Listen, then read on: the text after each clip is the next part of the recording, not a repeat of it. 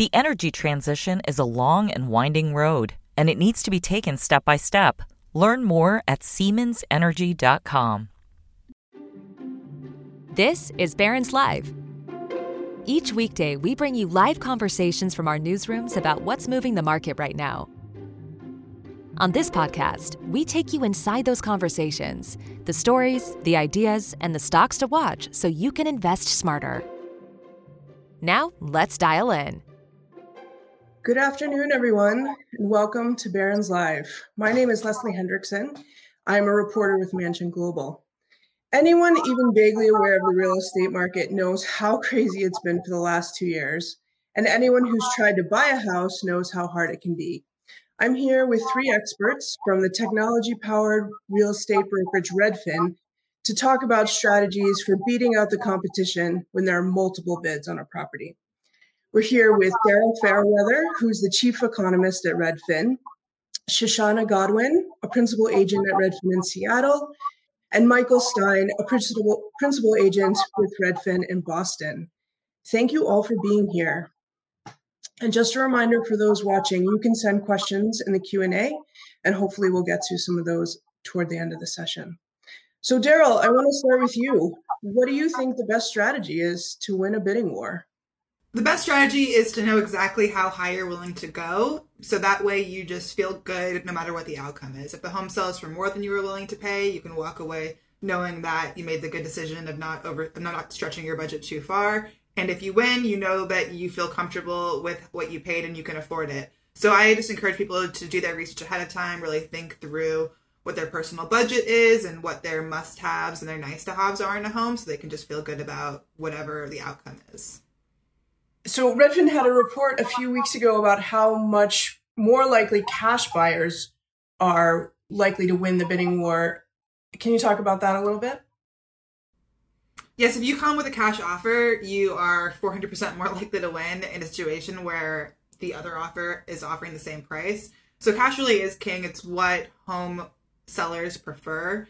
Part of that is because they know the deal is going to go through, that the buyer has the money to pay, and oftentimes you can have a short escrow when you don't need to go through the mortgage company to get the loan approved. But I think things are going to change soon now that mortgage rates are up so much. I expect the housing market to get a little bit less competitive and for it not to be a requirement to come with cash, that more kinds of loans will be accepted and offers will be accepted. Right. And are there any strategies to avoid where people can make mistakes and, end up in a situation that they don't want to be in? If you're going to waive a contingency, like an inspection contingency, I would still advise you to get that inspection done either before you make the offer or during the escrow period, just so you know what you're getting yourself into and there aren't any surprises. If you're waiving a financing contingency, just make sure you're prepared in the event that the financing doesn't go through, that you are willing to walk away from your earnest money, or you can come up with the money to still purchase the home. So just be careful about what you agree to when you're making an offer and you don't get in over your head. I want to turn to you. I know the market in Seattle has been pretty hot for a while. How much more competition are you seeing for properties? You're right. The market here has been hot for a while. I'd say the biggest thing we're seeing, as Daryl mentioned, is that there's a lot more cash in this market. So we're seeing more cash than we've ever seen before. Popular homes are getting upwards of 20 offers. It's become fairly standard. People are doing more aggressive things to win in these situations. And there are definitely ways that we can work to combat against a cash offer if we've got a strong financed offer as well. Gotcha. So how are you prepping clients? What are you telling them when they're going into these, very competitive situations? Essentially, the biggest thing to note is that this is an emotional market. It's not a rational market. We've got a lot of tech workers in Seattle that are very driven by data, and data just isn't that helpful in this market. You got to kind of throw rationale out the window and work on emotion, because that's where housing prices are going, and that's how to win the bidding wars. We can do that and still be very prepared. I always kind of explain it to my clients as, we're going to waive all contingencies, but we're not going to do that without doing our due diligence first. So if we're able to do our due diligence first and do our homework up front on the property, then waiving those contingencies doesn't have to be as scary. So there's a lot of different strategies for each of those specific contingencies to do so. And then in in the final price, as Daryl mentioned, you got to know where you're going, but you've got to know that it's probably higher than the last home went that was similar. And so coming up with that number is really just what feels right to you and what number you'd be happy with getting it at. Michael, how about you? How's the competition level in Boston and then the surrounding area? Yeah, it's probably not unlike everywhere. It's stiff in the Boston area, all the way out to the suburbs. Seeing 20 to as many as 40 offers in some cases at some of the lower price points is not unusual. Similar to what Shoshana was saying, it really is a clean offer environment. If it's not cash, which not everybody has the ability to do that, it's very much a waiving of an appraisal contingency at a minimum, or a waiving of a mortgage contingency. And with that, and potentially showing proof of funds for down payments, you can sometimes get to being as competitive as cash would be.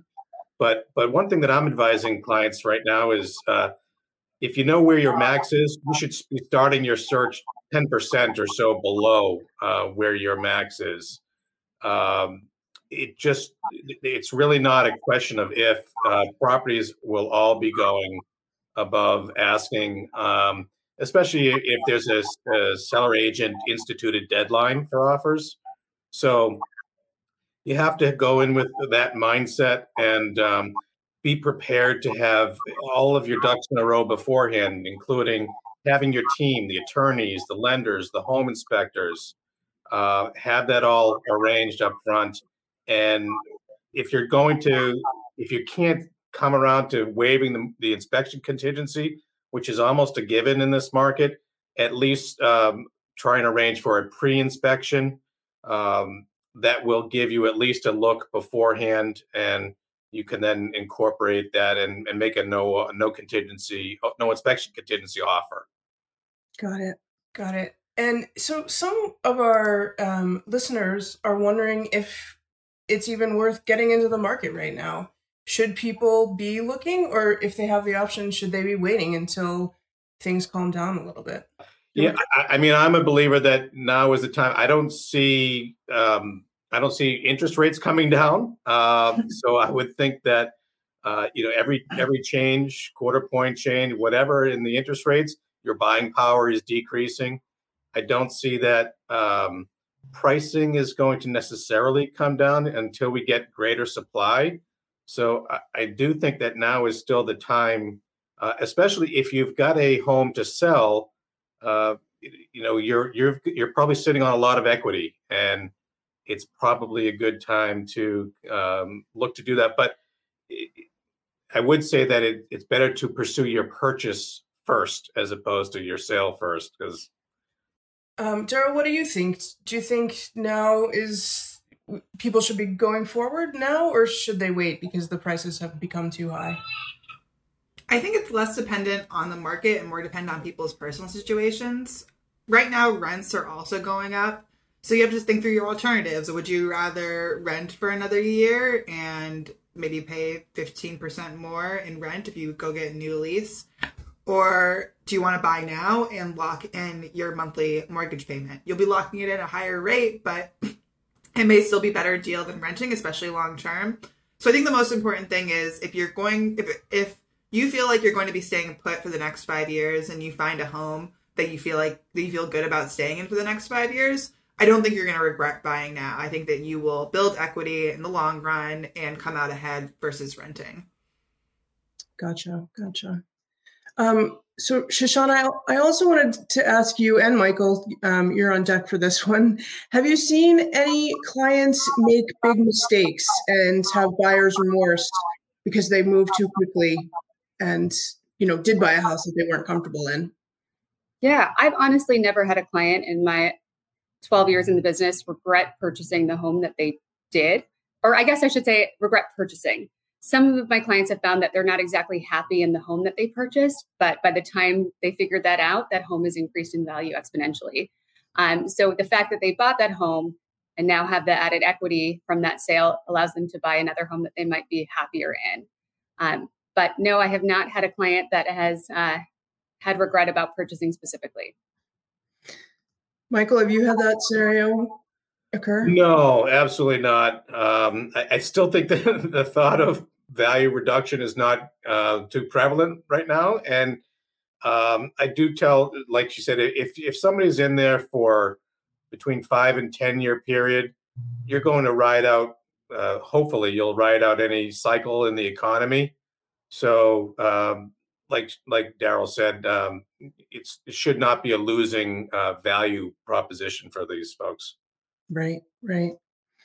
So one question, Daryl, from an audience member is probably one that you've gotten a lot. Will the housing bubble burst, especially like it did in 2008 and 2009? Where we are now is just completely different from where we were in 2008, 2007, 2006. The housing market is just much more stable financially. People have plenty of equity in their homes where they could sustain any downturn. It would take housing values dropping by more than 20% for people to be in a situation where they would have to walk away with zero equity or negative equity. So I don't think that's going to happen. I just don't see how that could happen in a time where we have very limited supply and overwhelming demand. I think these higher mortgage rates are going to slow down the housing market. We could have a year of pretty stagnant home value growth just because those higher mortgage rates are going to cut into buyers' budgets. But at the same time, I wouldn't be all that surprised if even despite higher mortgage rates, prices keep going up. Maybe not by 10% plus like it has during the pandemic, but we might see like 5% price growth, which is enough that nobody, I think, would really be in trouble. Right. Gotcha. And what about supply? Obviously, supply has been at historic lows. Are more people coming to market with their homes, or we're waiting to see how that plays out? The market is so imbalanced right now where sellers have so much more power than buyers do that a lot of homeowners don't want to sell because there'll be buyers again. And then they'll be faced with this really difficult market. So the way I see the number of new listings increasing is through new construction. Builders have been building as much as they can to meet demand, but they are faced with supply constraints, with supply chain failures, labor shortages. Just acquiring land in a lot of places is really expensive, and it's difficult to develop a ton of housing when our zoning laws usually prefer single-family zoning, single-family homes to multifamily. So it's not going to be the easiest thing to build ourselves out of, but at least there's a lot of demand for new homes right now, fueling new construction. Gotcha.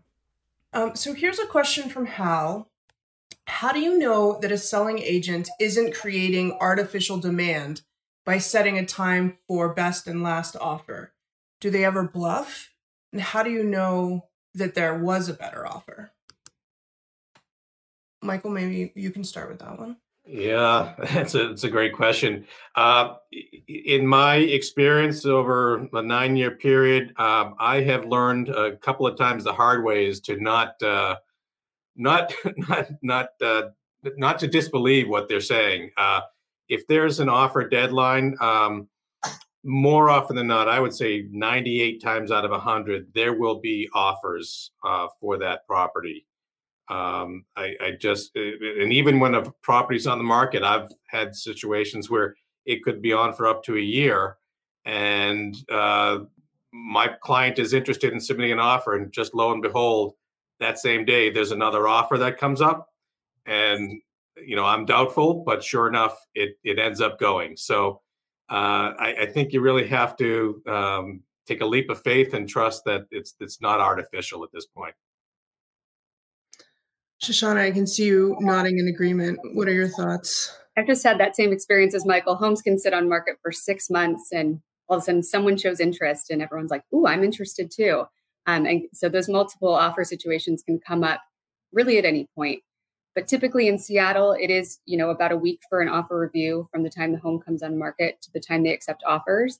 In Seattle specifically, technically, realtors are held to a standard that they're not supposed to lie about other offers. I hope that's the same everywhere. Some agents have really good strategies of making you nervous, even if they don't have that other offer. In Seattle, we use something called an escalation clause. So rather than going in at a flat number, we come in and say, we will pay $5,000 more than the next highest offer up until a certain point. If that escalation clause is triggered at any point and our offer escalates, the other agent has to show us the other offer in full. So there's a little bit of protection there because you do get to see that the other offer was in fact pushing your offer up, which is helpful. Here's another question from an audience member, Steve, who asks, what is the demographic that is buying homes in this environment?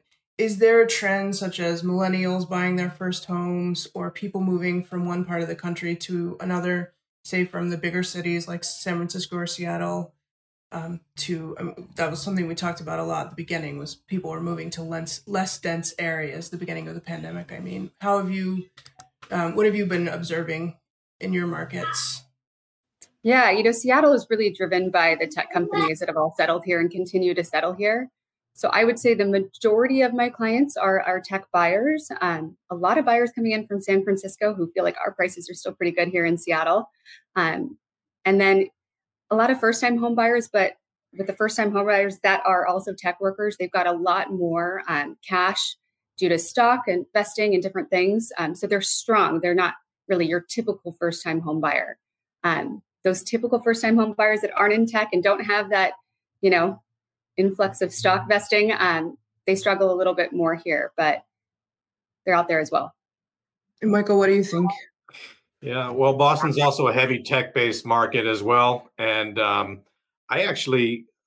seeing quite a bit of people that, with clients of mine that purchased to me that are now looking to sell, to move to areas like in Austin, Texas. There's quite a bit of migration out of the Boston area. There's some movement here as well. It's just now with the whole pandemic environment that people can work from anywhere. If they've got family in the area, they might come back here. But I guess if I had to say, there's a little bit more of an out migration, if that's the right word, to people moving from the more expensive Boston market to areas where they can get more for their money. Seems like we've seen the South do quite well over the pandemic, and that geographical area has done quite well because prices are cheaper and the cost of living is lower. Daryl, would you say that that's been a trend that Redfin has been tracking?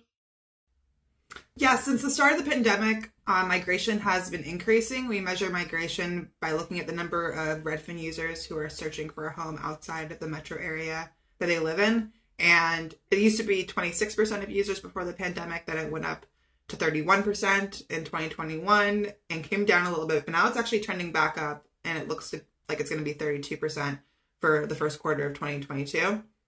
So it seems like this migration trend is still underway and even strengthening.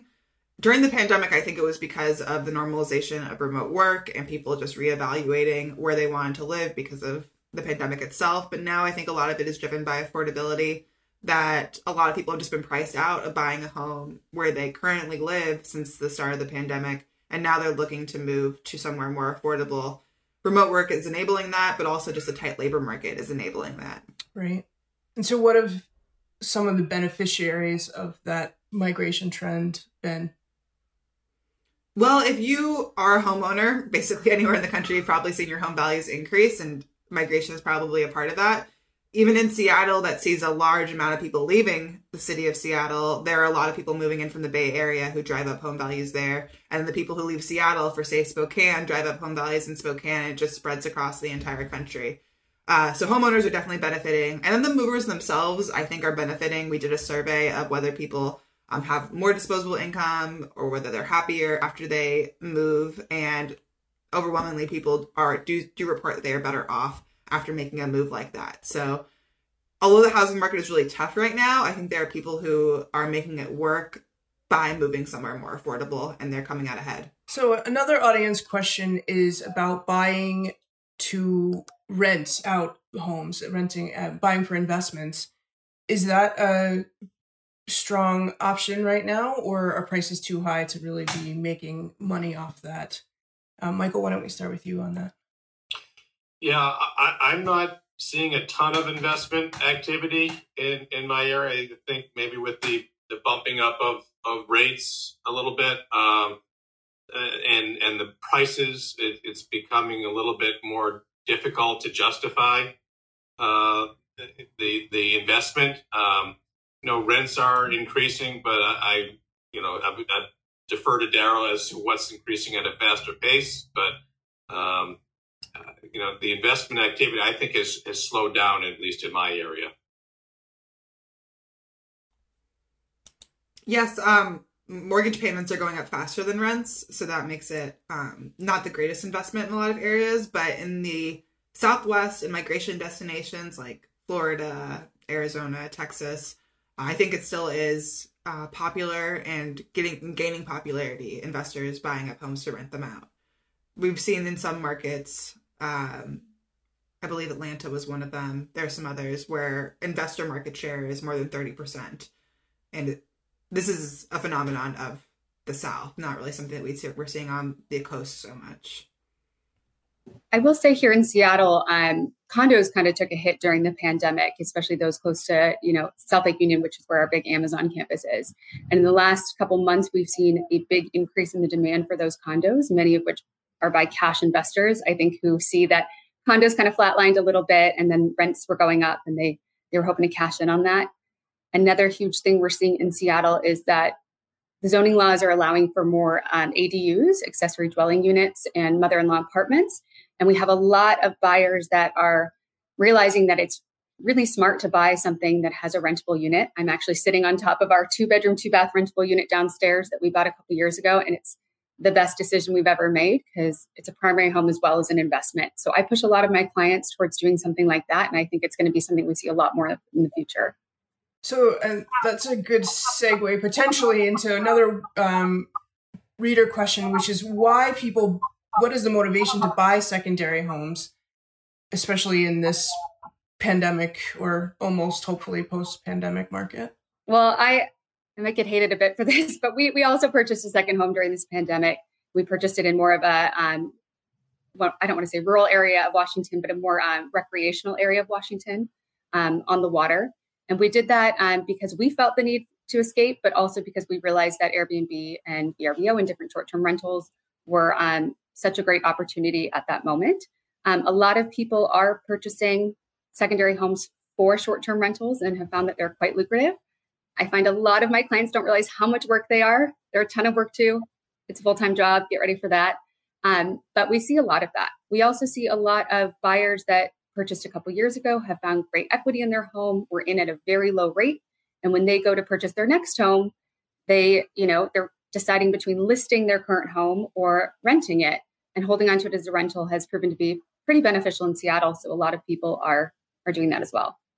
Just to add to that, I think that for a lot of people, buying an investment home is the first foray they have into being a business owner. It seems approachable because if you already own a home, you have some sense of what the work will be, and it seems a bit passive, but there is a lot of work that goes into maintaining it and doing property management. So I think for a lot of people who maybe are employees and are looking to diversify their income streams or diversify their wealth, maybe out of the stock market into something a bit more stable, real estate is just a natural first foray into that. Any thoughts on that, Michael?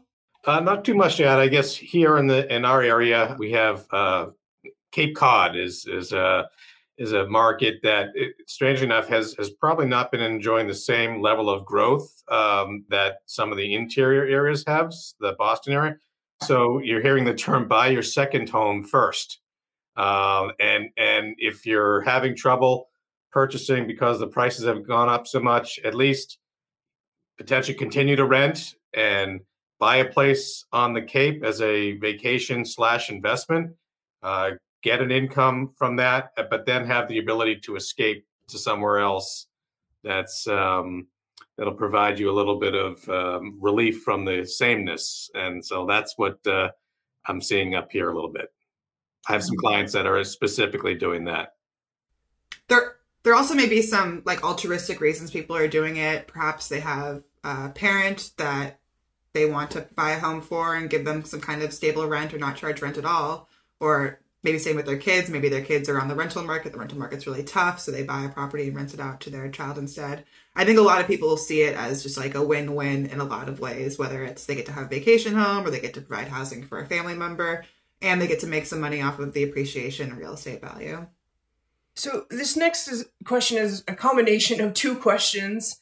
Over the pandemic, some markets that had been pretty much dead have benefited tremendously. And then other markets like San Francisco and New York have taken a big hit because of the migration out, like you were talking about a little bit earlier, Daryl. Do you see these markets sort of stabilizing and returning to where they were before, or is it just a whole new ballgame? Well, a place like San Francisco, the Bay Area, they had some record-breaking price growth in the 2010s. So I think even without the pandemic, it was unlikely that they were going to see those same price gains for as long as they did, or even longer, because people just get fed up with the high prices. They get priced out. They have to go somewhere else. So that's one reason that these price gains are spreading across the country, is because people get priced out of coastal California. They move inland, they move to other parts of the country, and they bring their money with them and they drive up prices. So I think that's going to continue. I think that moving forward, it's not just going to be certain markets that see large price gains. It's going to be more evenly distributed. And some places like Austin, they still have plenty of room to catch up in terms of affordability or unaffordability to a place like Los Angeles or San Francisco. So I would expect those kinds of places to see the largest price gains moving forward. And then we're almost out of time, but I wanted to ask you all about a sort of further looking predictions. What do you see the market looking like in, say, 5 to 10 years, Daryl? I hope that we have more housing in 5 to 10 years and the housing market is just overall in a healthier place. Right now, there's a large number of millennials who are entering the housing market and driving up demand. But in 5 to 10 years, I think we'll be back past the big hump in terms of that increased demand. And hopefully by then, the builders will have caught up at least somewhat to meet demand and we're in a more balanced place. Michael, do you have thoughts about your specific market in the next 5 to 10 years? Still remain hopeful. I think that we should. I think the growth will subside. That we'll see lower price increases, and there'll be a little bit more rationality that enters into the market. But part of that will be dictated by the interest rates, and we'll wait and see where those end up. So, but I just don't see anything really happening to dramatically impact things moving forward. Right. Shoshana? I'd have to agree with Michael, although I think interest rates might stabilize things a bit here, and I hope that they do. I think that's the intention there. Supply and demand is just still going to be the biggest driving force of our prices here in Seattle, and the supply is low, and we don't have a lot of places to build in Seattle, and the demand is high and continuing to increase as these large companies continue to hire. So agree with everyone else. I hope it stabilizes a bit, but I don't anticipate it getting too much better for buyers anytime soon. Well, on that cheerful note, I want to thank you all for being here. And thanks to our audience for tuning in. Please join us back here on Monday when Barron's Senior Managing Editor Lauren R. Rublin and Deputy Editor Ben Levinson discuss the outlook for financial markets, industry sectors, and individual stocks. Thanks so much for listening, and I hope you all have a great weekend. Take care. Thank you. Thank you. The energy transition is a long and winding road, and it needs to be taken step by step. Learn more at SiemensEnergy.com.